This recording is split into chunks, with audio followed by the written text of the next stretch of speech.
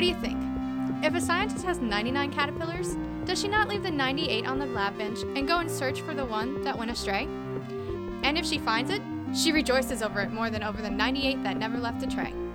Matthew 8:12-13, the New Rachel Translation. Welcome to Kingdom of the Logos, a Christian program of critical thinking and adventure produced by clergy in the Church of the Nazarene. I'm Pastor J. Dylan Proctor. I'm Pastor Amanda Sparrow. And I'm Anthony Allen. In Series Conversation today, we are going to be talking with Pastor Rachel Sorson about how monarch butterflies can lead to theological revelations. Also, we'll be discussing understanding communion and hot, not, or sanctified with the issue of forgiveness. But first, we're going to have fun with Unholiness Today.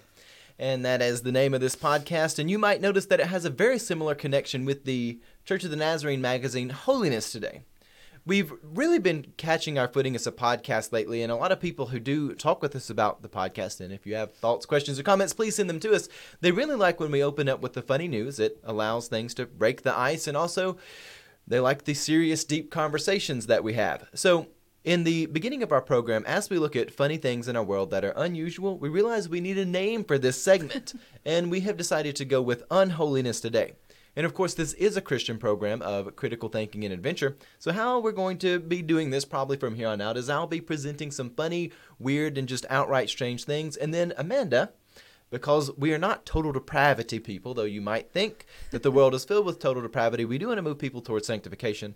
Amanda is going to give us a holiness lesson and what the takeaway are from some of these articles and events in our modern world. So the first thing that we have going on recently, I know a lot of people, they like to watch birds and things of this nature. There are people, they put up their hummingbird feeders. People love this. And for those in Arizona, they found a very special bird. They happened to find a pigeon. And you might say, well, that's not very strange, preacher. People find pigeons all the time. Why is this one special?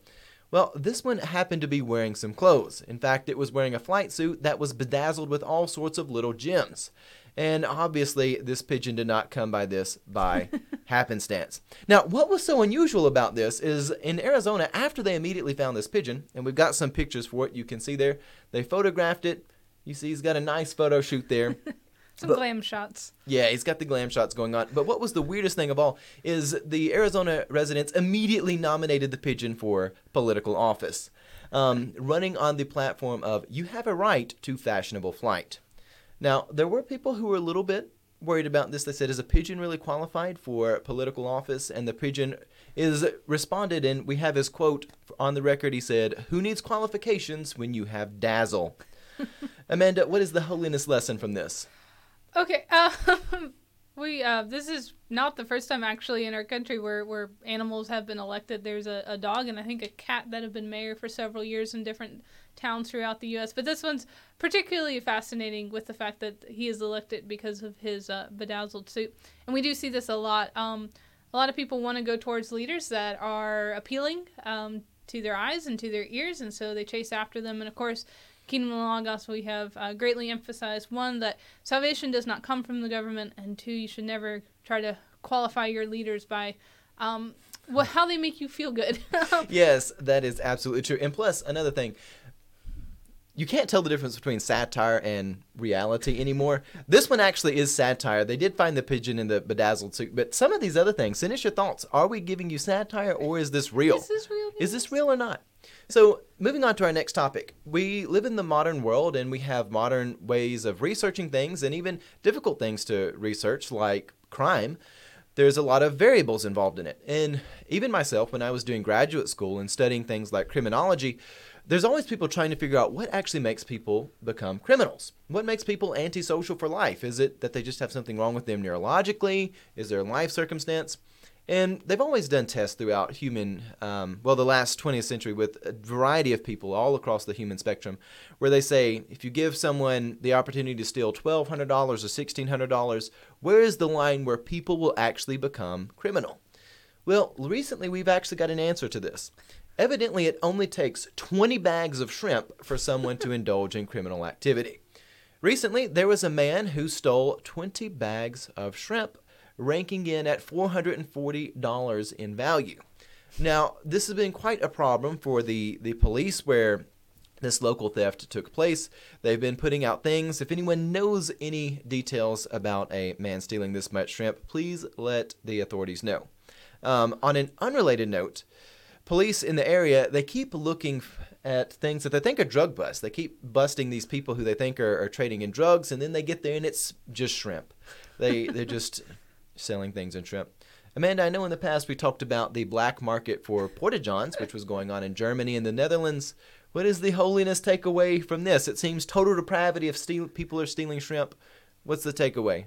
I'm not quite sure. Yes, I guess creativity will... Well, people will figure out ways to get what they want, but I don't know what you're going to do with 20 bags or almost $500 worth of shrimp. Anthony? I will tell you this much. Cash isn't always king, especially on the black market. Clearly, it's shrimp these days. Well, I guess they say that, with terms of currency, they always are saying, well, if you can do away with large bills, people won't be able to do crime. It's ludicrous. People are going to find things to do crime with. But what if you were actually using shrimp as a new currency? Yeah, Would it work? I don't think so. I think Nah, we have to get the cat population under control first. Yeah, and there'd be refrigeration issues. Scratch that one. We'll put that one off. Shrimp is not going to make a new currency.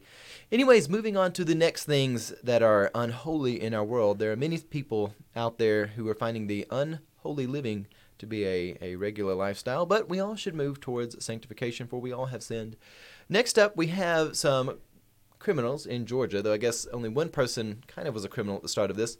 There was a man who was an inmate in a Georgia jail, and he wanted out of jail. I mean, this is something we could expect, and he calls his mom, and he says, "Could you break me out of jail?"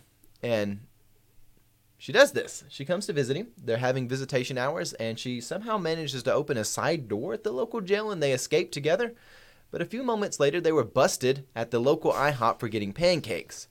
And now, what happened here is a very interesting series of events because it raises a lot of questions about the integrity of this local jail as well as the skill of these criminals. The mom, while coming to visit her son, she had talked to him on the phone on the way to jail. She'd been pulled over by the police on the way to visit her son in jail. And in doing so, they got her phone number and they were able to track her using her phone from that series of events. The man told his mom on a recorded line at jail his plot to have her break them out, and they easily tracked them down to IHOP. And of course, the true reason they were so easily found is because in the guy's jail cell, they found a to-do list. And for you now, we have an exclusive caption of this to-do list. It says, 1, call mom. 2, break out of jail. And 3, IHOP pancakes. I mean, come on, man. This also raises questions about why he can't line up writing in the center of the paper, too. That's also... I don't know what's going on there. Amanda, help us out. What is the holiness lesson from this one? I don't know. This may not be not the holiness lesson, but maybe how to be betterly depraved. Don't stop for pancakes. No, holiness lesson. Maybe be more aware of your surroundings. For those running that jail, and trying to. It is funny. He talked on a secure line that he had to have known was being recorded because all those things most of them are when they come out of jail cells. So I don't even know. Just be more aware, I guess, is the lesson to be learned. Yes, one should definitely be aware. Anyways, moving on. Evidently in the UK, there's not enough snacks to eat. I don't know. I don't know what's going on over there because in the UK, there is a new company out. It sounds like Salisbury, but Sainsbury is a company that has a new line of snacks out. They've got a variety of 100 different choices of edible insects. And they come in all sorts of different flavors, but they have these barbecue crickets that people are eating and things of this nature. And we just want to know, would you be willing to eat edible crickets? Instead of us spending too much time describing this product to you, we think you can probably guess what it would be like to eat bugs. But we thought we would share with you a couple of the reviews that happened there. One lady says, I bought these for my hubby, and he said they didn't taste at all like barbecue. But he could taste fish sauce. So, I don't know, guys. What do y'all think? Insects... Whoa. I didn't hear this beforehand. I knew the whole, it didn't taste like barbecue, but it tasted like fish sauce? That is so random. Where does that come from? There's got to be some weird things for your brain to process. You're eating something coming out of a chip bag that's actually a cricket, It's supposed to taste like barbecue, but it tastes like fish. There's just way too many different things going on. Please send us your thoughts. Where do you draw the line at eating insects? Is it that they don't actually taste like barbecue like you hoped for? Or maybe it's because they did taste like fish, or the last thing that this lady said is they were too expensive. They were $1.50, which comes out to almost $2 in American, if you're wondering. Yeah, I don't know about this. Amanda, is there a holiness lesson to eating bugs? I think something that's interesting, a major push of this company is the fact that it's supposed to be more economical and environmentally friendly. And I think that's definitely something we all should look at, how we can better take care of the world around us. But it does seem interesting. This is being marketed to London or to the UK, which obviously is not having, and like most parts of the world, especially in first world countries, it's not so much is there enough food, but how we distribute it. And so I think the lesson to be learned from here is not so much go out and buy crickets to eat, but how we can better help one another in our environment by probably looking at how we can better resource those around us. Well, I look at this and, people, they always like holiness by the law. They try to emulate different biblical characters. They might be like, John the Baptist eating locust, maybe. Is there any holiness pathway there? Is there any, holiness by the law, that sort of logic system found in eating crickets? Oh, no. Though we should always try to emulate the saints who have gone before us and obviously also emulate Christ. Eating crickets is not one of those ways. I think the more important thing he was doing was preparing the way for the Lord. Yes. I think if he was just eating crickets, that didn't make him the prophet that came. So yes, yeah. It wasn't the crickets or the camel hair or living out in the desert, as some of us are prone to want to just escape it all. But no, it is preparing for Christ. Yes, and send us your thoughts. Is this satire or is it real? No one can tell anymore. No one can tell. We'll be back for a serious conversation. We have a special guest with us today. You've seen her there at the introduction of the program, Pastor Rachel Sorensen. And she's going to talk with us a little bit about some of the revelations she's had about theology and monarch butterflies and her research involving them. We'll be back with that here in a moment.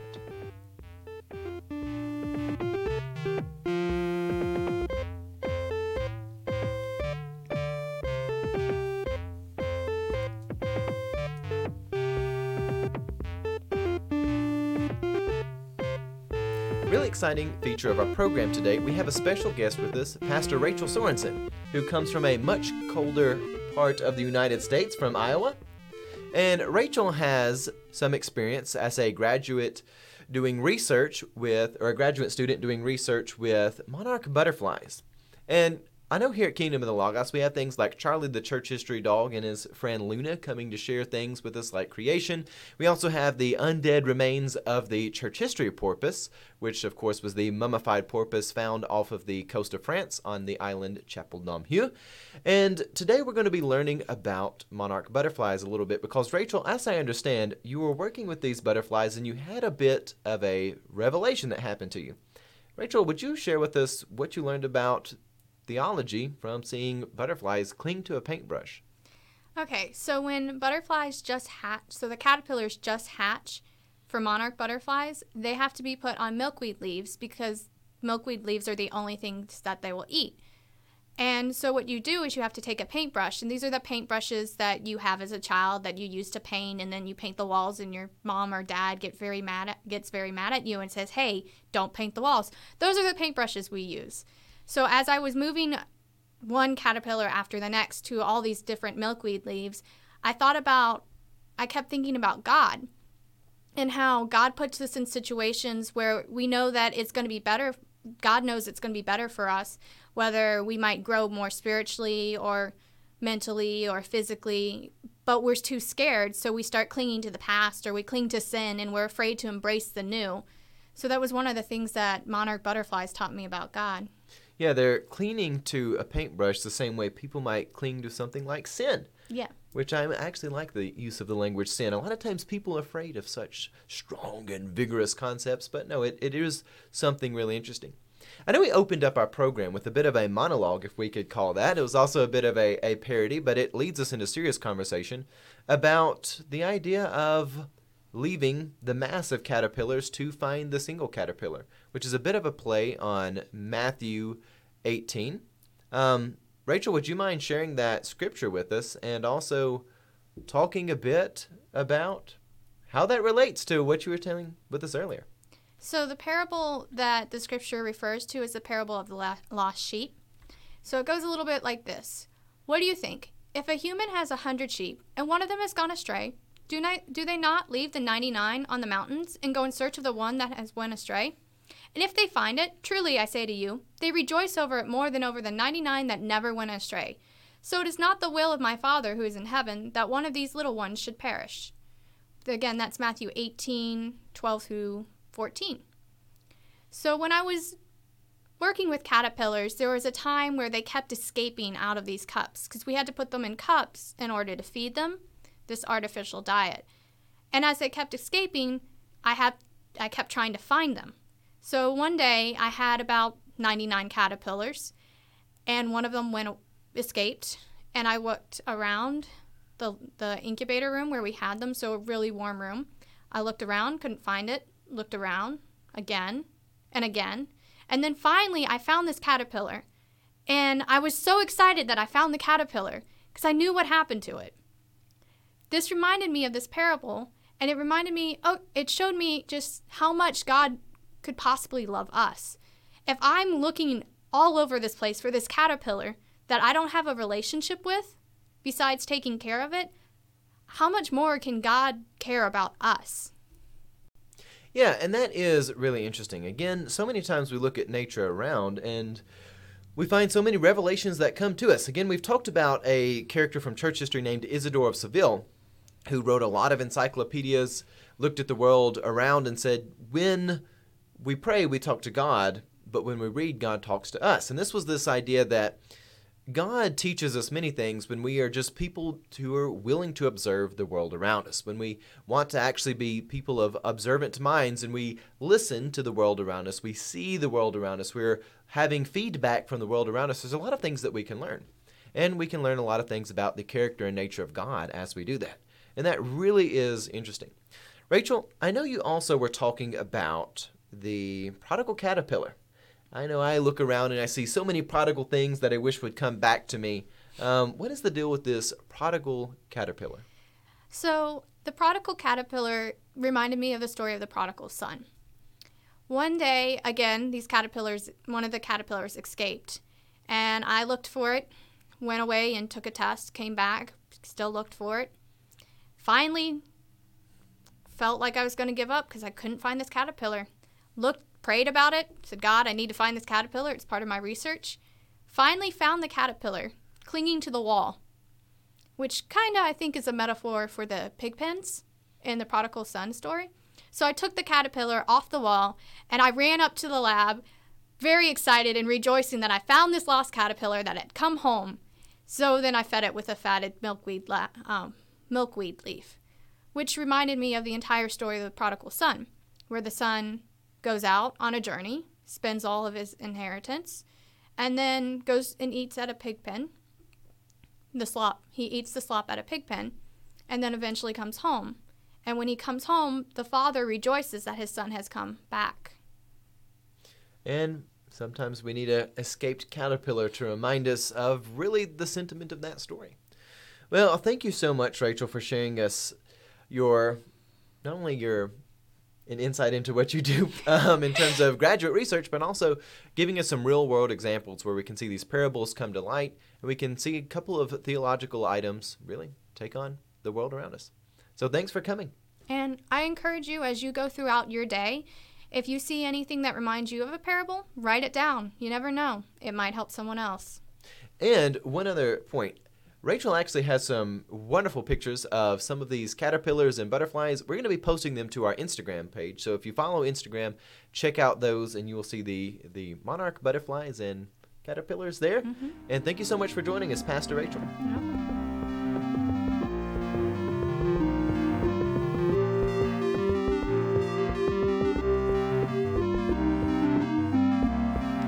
All right, so that was a wonderful conversation we had with Pastor Rachel Sorson and her theological inspirations with the monarch butterflies. So right now we're going to move into a conversation about the Eucharist and Holy Communion. And so Anthony is going to give us some questions. Why the language of body and blood? What is the deal with sacrifice? All right, so this is something which is quite interesting. If you go back to the early church, one of the things which people would accuse the early church of was cannibalism. And it sounds really nasty, it sounds really gross, and it was a total misrepresentation of what the church was doing. They seen that people were taking and they were having the Eucharist, they were doing things to celebrate Jesus going to the cross, even though it's a morbid thing to celebrate. It's something which is tragic, and yet it is sort of miraculous at the same time. There's a great wonder to the fact that we would have salvation, that death could be overcome, but yet there's this horrific tragedy that is also coupled there. And so when you see the language of Eucharist, which is, if you break that down, you get kara and you get you get a lot of different things in Greek. Most of them have the idea of good and joy. It's a thing of thanksgiving, but yet it also has this language of body and blood. It sounds also quite nasty and morbid. But the language comes from the fact that Jesus really did make a sacrifice.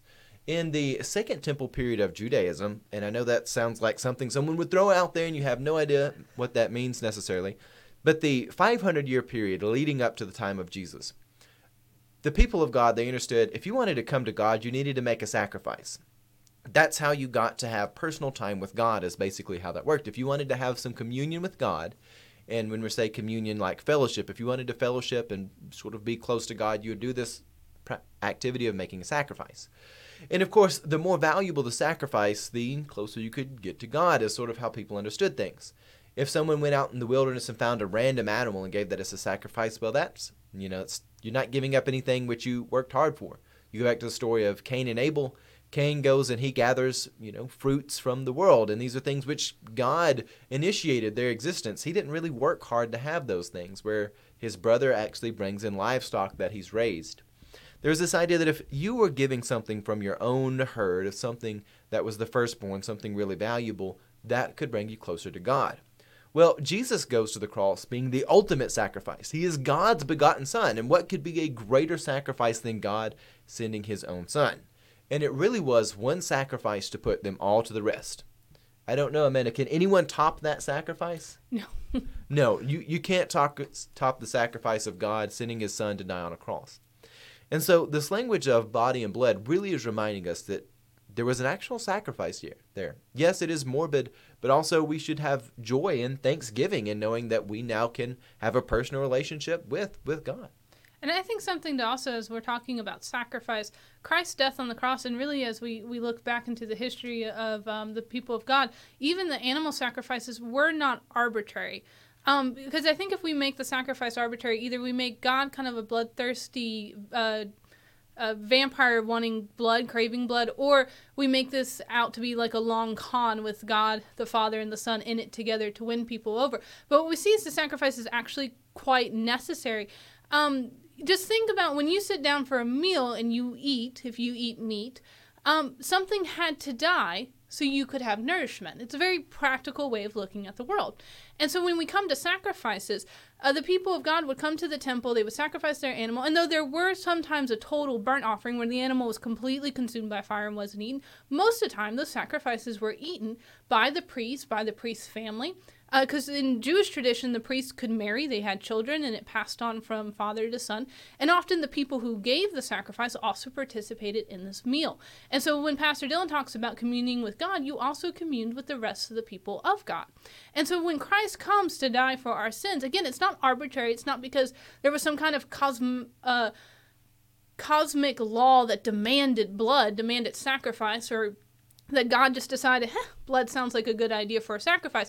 It was actually that there had to be someone who could conquer death. And death could only be conquered if someone had died. And so we see this imagery in the death of Christ, even that he descends into the abode of the dead. But even the abode of the dead could not hold him.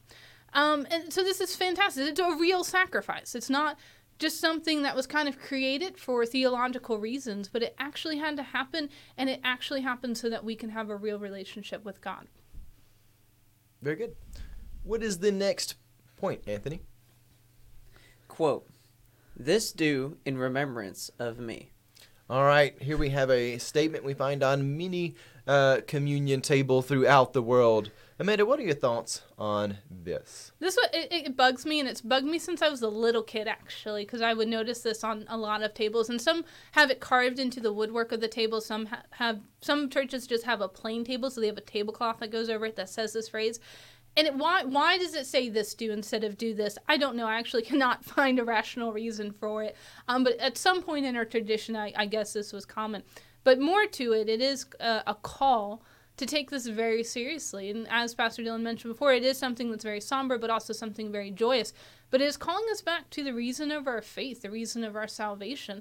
And it should never be something we forget or take lightly. It is, no matter if you take communion every Sunday or once a quarter or twice a year, that regardless of how many times you take it, it always should become something that's so special and so important, because it is in that moment that you are experiencing, you are remembering, and you are experiencing the death, but also the resurrection of our God.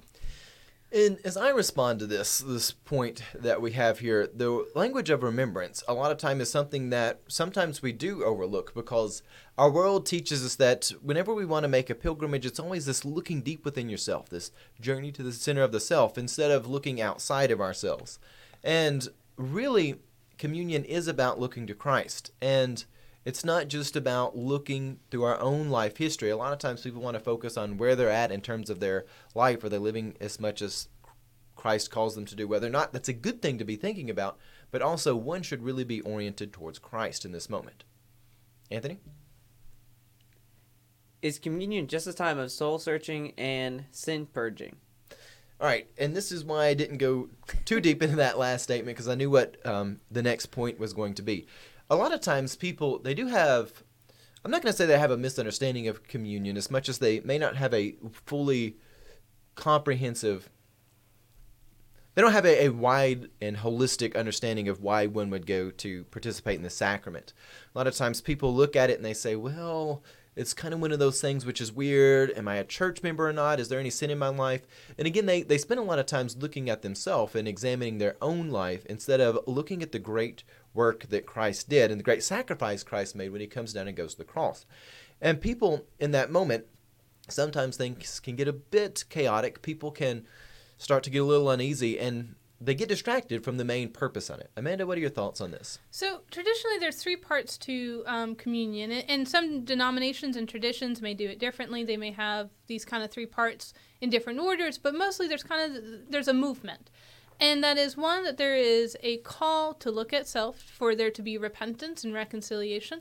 There is a time to pray, to invite God's presence to be made known through the elements of communion. And then there's the time for remembrance, in which a lot of times, this is probably the part most people are familiar, it's when the pastor goes, and now on the night that Jesus was betrayed, he took the bread and he broke it, he took the cup and he blessed it and said, this is my body broken for you and this is my blood poured out for you. And so we see in this that there is a time for reflection. However, it's only one part of a continual movement, that we look at God, we look at ourselves, we proclaim the difference, but we also confess that as much as sometimes we have failed to live up to who God has called us to be, God has also given us the power and the strength to be a holy people and to do better next time. And I think the great takeaway from this is just to tie all these different aspects of communion together. To not just parse it out and say, well, we really like this aspect of it and we're going to reject the others, but really to take it as a whole. Anthony? And last but not least, transubstantiation. Ah, yes, the issue of transubstantiation. That is a big word. And what that word basically means is there are some outlooks on the world which consider when you eat the whatever it is, whether it be the unleavened bread or styrofoam of your choice. I should be a little bit more serious about that, though a lot of people do kind of think it tastes like styrofoam. Whenever you're eating that which represents the body, and then you're drinking that which represents the blood, there are people who think it actually turns into bone, flesh, and literal blood. Though I haven't really figured out why this is such a necessary thing for people.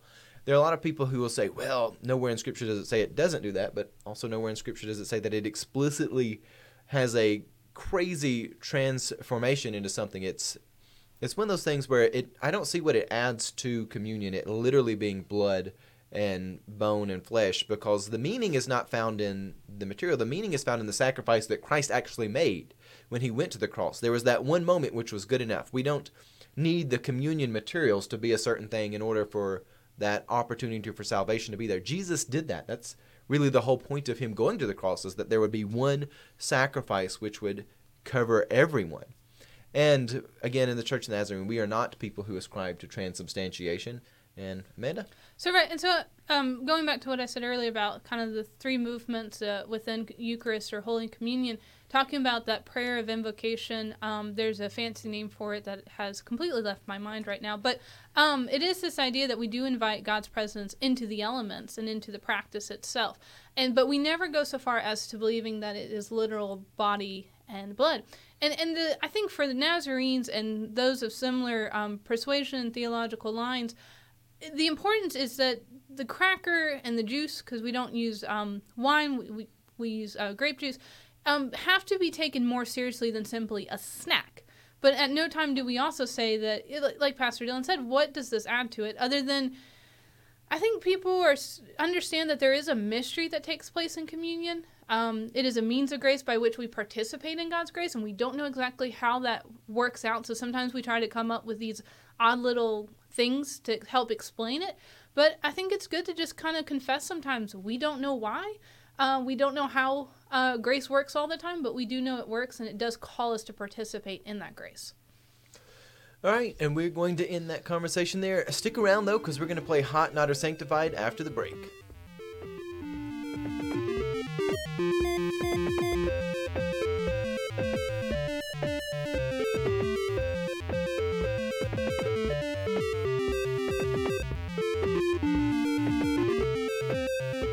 Welcome back, and now we're going to play Hot, Not, or Sanctified, and we're going to be doing this with a list that Anthony has selected for us. Again, Anthony does not always author these lists, though he may author some in the future, and how this basically works is we examine something and decide whether or not it is a positive theological inspiration or not. If we say hot, that means we like it. If we say not, it means we don't. If we say sanctified, only God's judgment can decide whether or not this thing is good. And Anthony, what will we be discussing today? So today I have found the list from CBN, Christian Broadcasting Network, 13 Steps to Forgiving the Unforgivable. All right, and we will say, Pastor Amanda and myself, we have not seen this list before. This is always a completely hot take. And again, we don't edit these things or anything like that. We try to be live when we can, when the technology agrees to it. So this is a completely hot take. So... Step number 1, according to CBN. Understand that forgiveness is not just justifying, understanding, or explaining why the person acted toward you as he or she did. Can you say that one more time? I heard that and it kind of threw me for a loop. Okay. So, understand that forgiveness is not justifying, understanding, or explaining why the person acted toward you as he or she did. And to give a little bit more context, this list is sort of 13 steps for the process of forgiving someone So else these are not something. things which are separate from one another. So we have to start with understanding what forgiveness is kind of the first step. Yeah. Or more of what it is not. If you're not always going to have answers for why people do things. So this idea that you can only forgive if you have an understanding, I would say that is bad. If there is but there are times and places where we should find understanding. I mean, we have minds. We're to have our minds transformed. The idea that we would shirk reason and rationality is ridiculous, and we need to be observant and wise about the world. But if that's their starting point, Amanda, what are you thinking? Well, I think the starting point is that forgiveness is not understanding. Like, you don't have to understand the motive in order to forgive.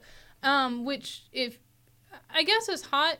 And I think it's also really, talking to a lot of people who don't quite understand forgiveness, that sometimes we think that in order to forgive somebody, we have to almost like allow there to be no consequences for the person's action, which is not forgiveness. So I think this is actually a nice place to start. Yeah. So I'm going to go with hot, but also kind of see where this goes. Yeah. Tentative hot. You sold me on being a tentative hot as well. Again, because sometimes you can't figure out people's motives. Sometimes people do awful things, and there's never an explanation for why they do them. So, okay.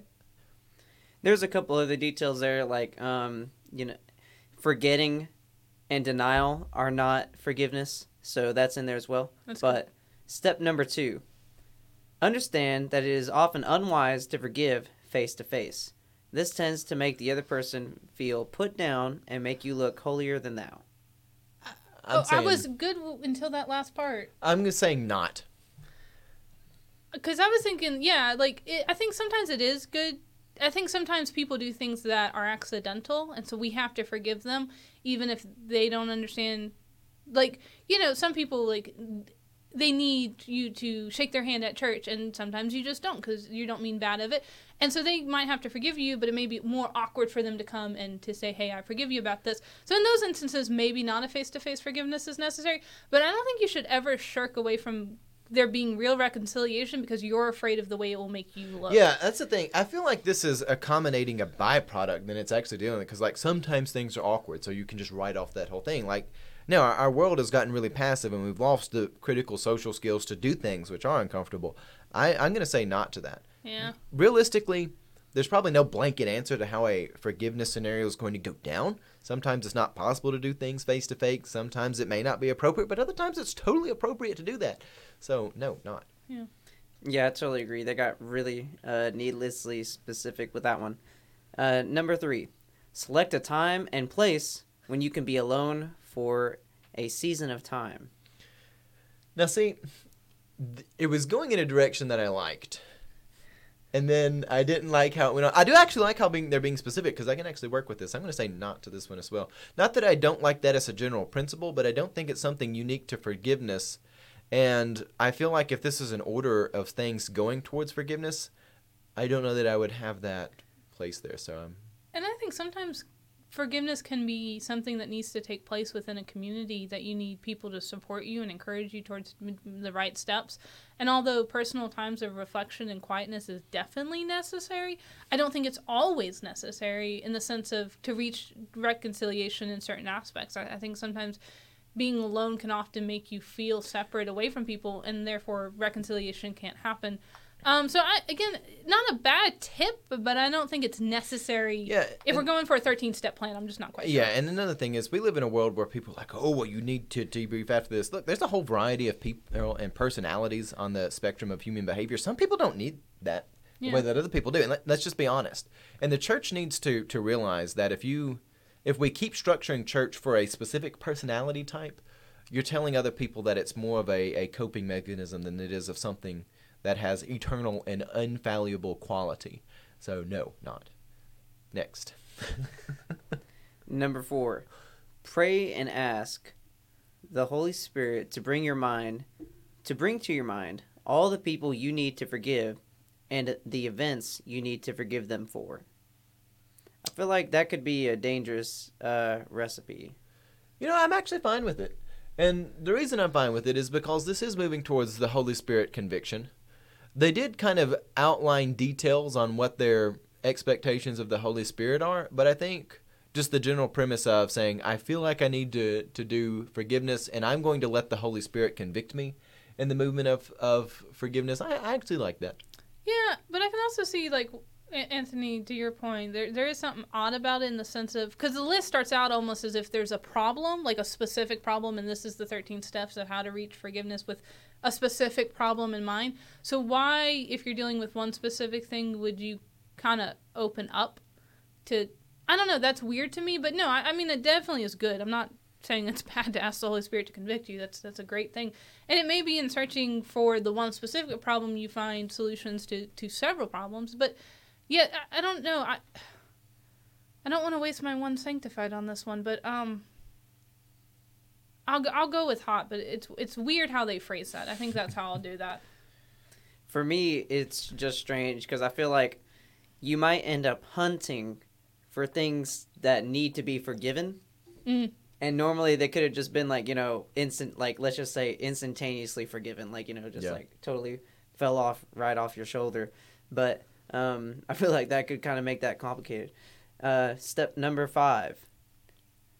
Make a list of everything the Holy Spirit brings to your mind, even if it seems trivial to you. Do not rush through this step. Allow the Holy Spirit all the time he needs to speak to you. Sorry. No, I was going to say, this sounds like what I do when I'm preparing sermons and reading and things, just write a list of the points I want to come back to. I don't think that's bad. I'd say hot to that. I don't think it's bad, but I personally dislike tips like this because to me it also sounds like prayer journaling, and I loathe journaling. And so it doesn't, and it's also like a coping mechanism they talk about in counseling, that when you have problems, like write out a letter to the person you're mad at and then, burn the letter. And I'm like, well, for me, it's just like, just think about it, comprehend it, move on. But that's my personality. So I think it's a good direction, but you use the medium that works for you, I guess is my response. You sold me on saying not to this. If this was a list of tips, not like mandatory steps, I would say I would have stuck with my original hot. But yeah, I think, because sometimes that's not a useful tool to people. And when you force people to use a tool that's not useful to them, then they feel like something's missing. Because it emphasized, do not rush to this point. I'm like, but what am I doing? Like, so again, if it works for you, use it. It's a great tip. It's a great tip. Yeah, it's a great tip. But I don't think it's necessary. And if you don't do it, don't ever feel like you have missed out on truly forgiving somebody. Yeah, absolutely. So I think that's where we'll leave that one. Yeah. They definitely should have went with trying to define the nature of forgiveness. But you guys are going to love this next step. This next step is awesome. Number 6, take 2 chairs and arrange them facing each other. Seat yourself in one of the chairs. All right. And I'll just go ahead and go through you don't have to say 7. anything on this. If it opens up with 2 chairs, the answer is no. No. And again, this may be a good coping mechanism for people. Yeah. And you may find that at times it is helpful. I've heard people talk about that cannot forgive, that had an issue happen in their life. They finally come to a place that they want to forgive that person, but the person has passed on. And so they talk about talking to a picture, talking to a gravestone, talking to an urn. So I think it is necessary at times to do these kinds of things that may seem silly or weird. But again, the medium is secondary to wanting to move to a place of wholeness. And so I hate acting things out too. So this one's going to get a nod from me. And how in the world do they have this in the same list where they say, you can't do it in person? It's like, what? But you have to practice as if you're doing it in person? I just don't You can't do the real thing the real thing cannot have some gravity and grit to it, but the practice can, maybe.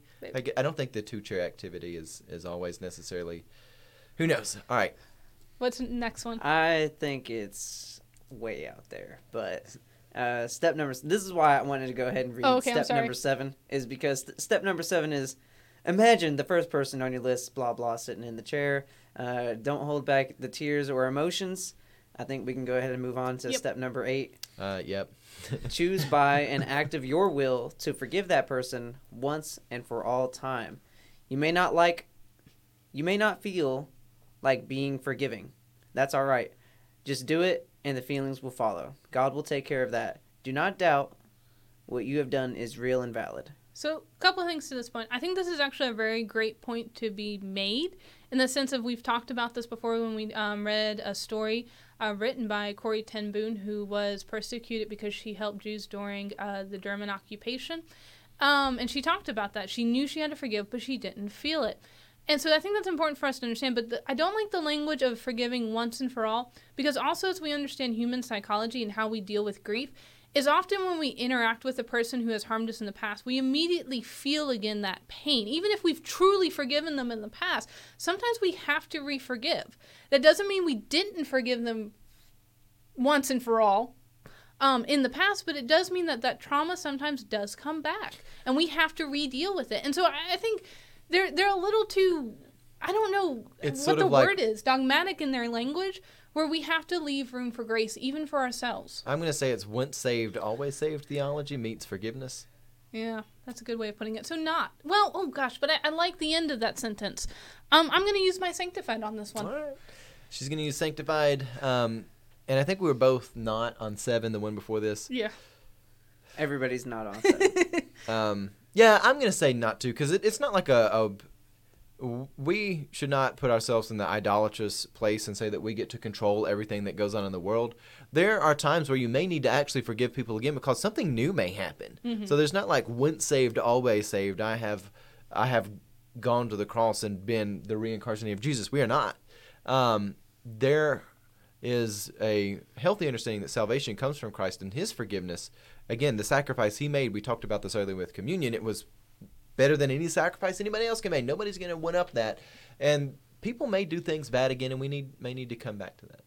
And likewise, even when we mess up before God, we may need to reconfess sins to God and go have that conversation and come to Jesus and talk about things with backsliding if something has taken place. Here's my issue with number 8, and it's got to do with what it says about the nature of forgiveness. Because, all right, at first it starts out and it says, do it even if your feelings aren't necessarily aligned. But then it encourages and follows up by saying, because the Holy Spirit's going to take care of the feelings. Yeah. And so I don't like how it's sort of implying that... At some point, there has to be a feeling, yeah. Yeah. Yeah, exactly. And, not everybody feelings they're not necessary for forgiveness. And you can live as you have forgiven. And that could be better than if you had all the right feelings and then don't live as though you've forgiven. Yeah, not everybody is equally emotional. And somehow we've tried to vilify people who aren't highly emotional. And that's silly. All right, next one. What are we at, 9? Number 9. Release the person from the debt you feel is owed for the offense. Say, you are forgiven and free. Except switched. You are free and forgiven. I'm all right with that. Yeah, I think it's good. And again, this is not saying that they're free of the consequences of their actions. Yeah. They still have to have some sort of recompense. But in forgiveness, and I think this is odd that this list has decided to tell you what forgiveness is not, but it hasn't quite defined forgiveness yet. But basically, forgiveness is not releasing someone. It's just saying, I no longer am responsible for making you pay for the harm you've done. I'm giving that up to a higher authority, and that higher authority, of course, is God. So I think that's an important clarification, but I think this is a good statement. All right. I say hi. Step number 10. If the person is still part of your life, now is a good time to accept the individual without wanting to change aspects of their personality or behavior. No. I think, yes, we can all say big capital letters N-O-T. No. Yeah. Now, again, just because you forgive them doesn't mean you let a toxic or abusive person back into your life. You can if they're going to behave right. But you do not have to tolerate. You do not have to tolerate bad behavior. There's a meme that I put up on our Instagram Instagram profile this week and it's not one that we made. We make almost all the memes that we have, but this one was not. And it was I don't remember who said it. I think it was #things Jesus never said or something like that.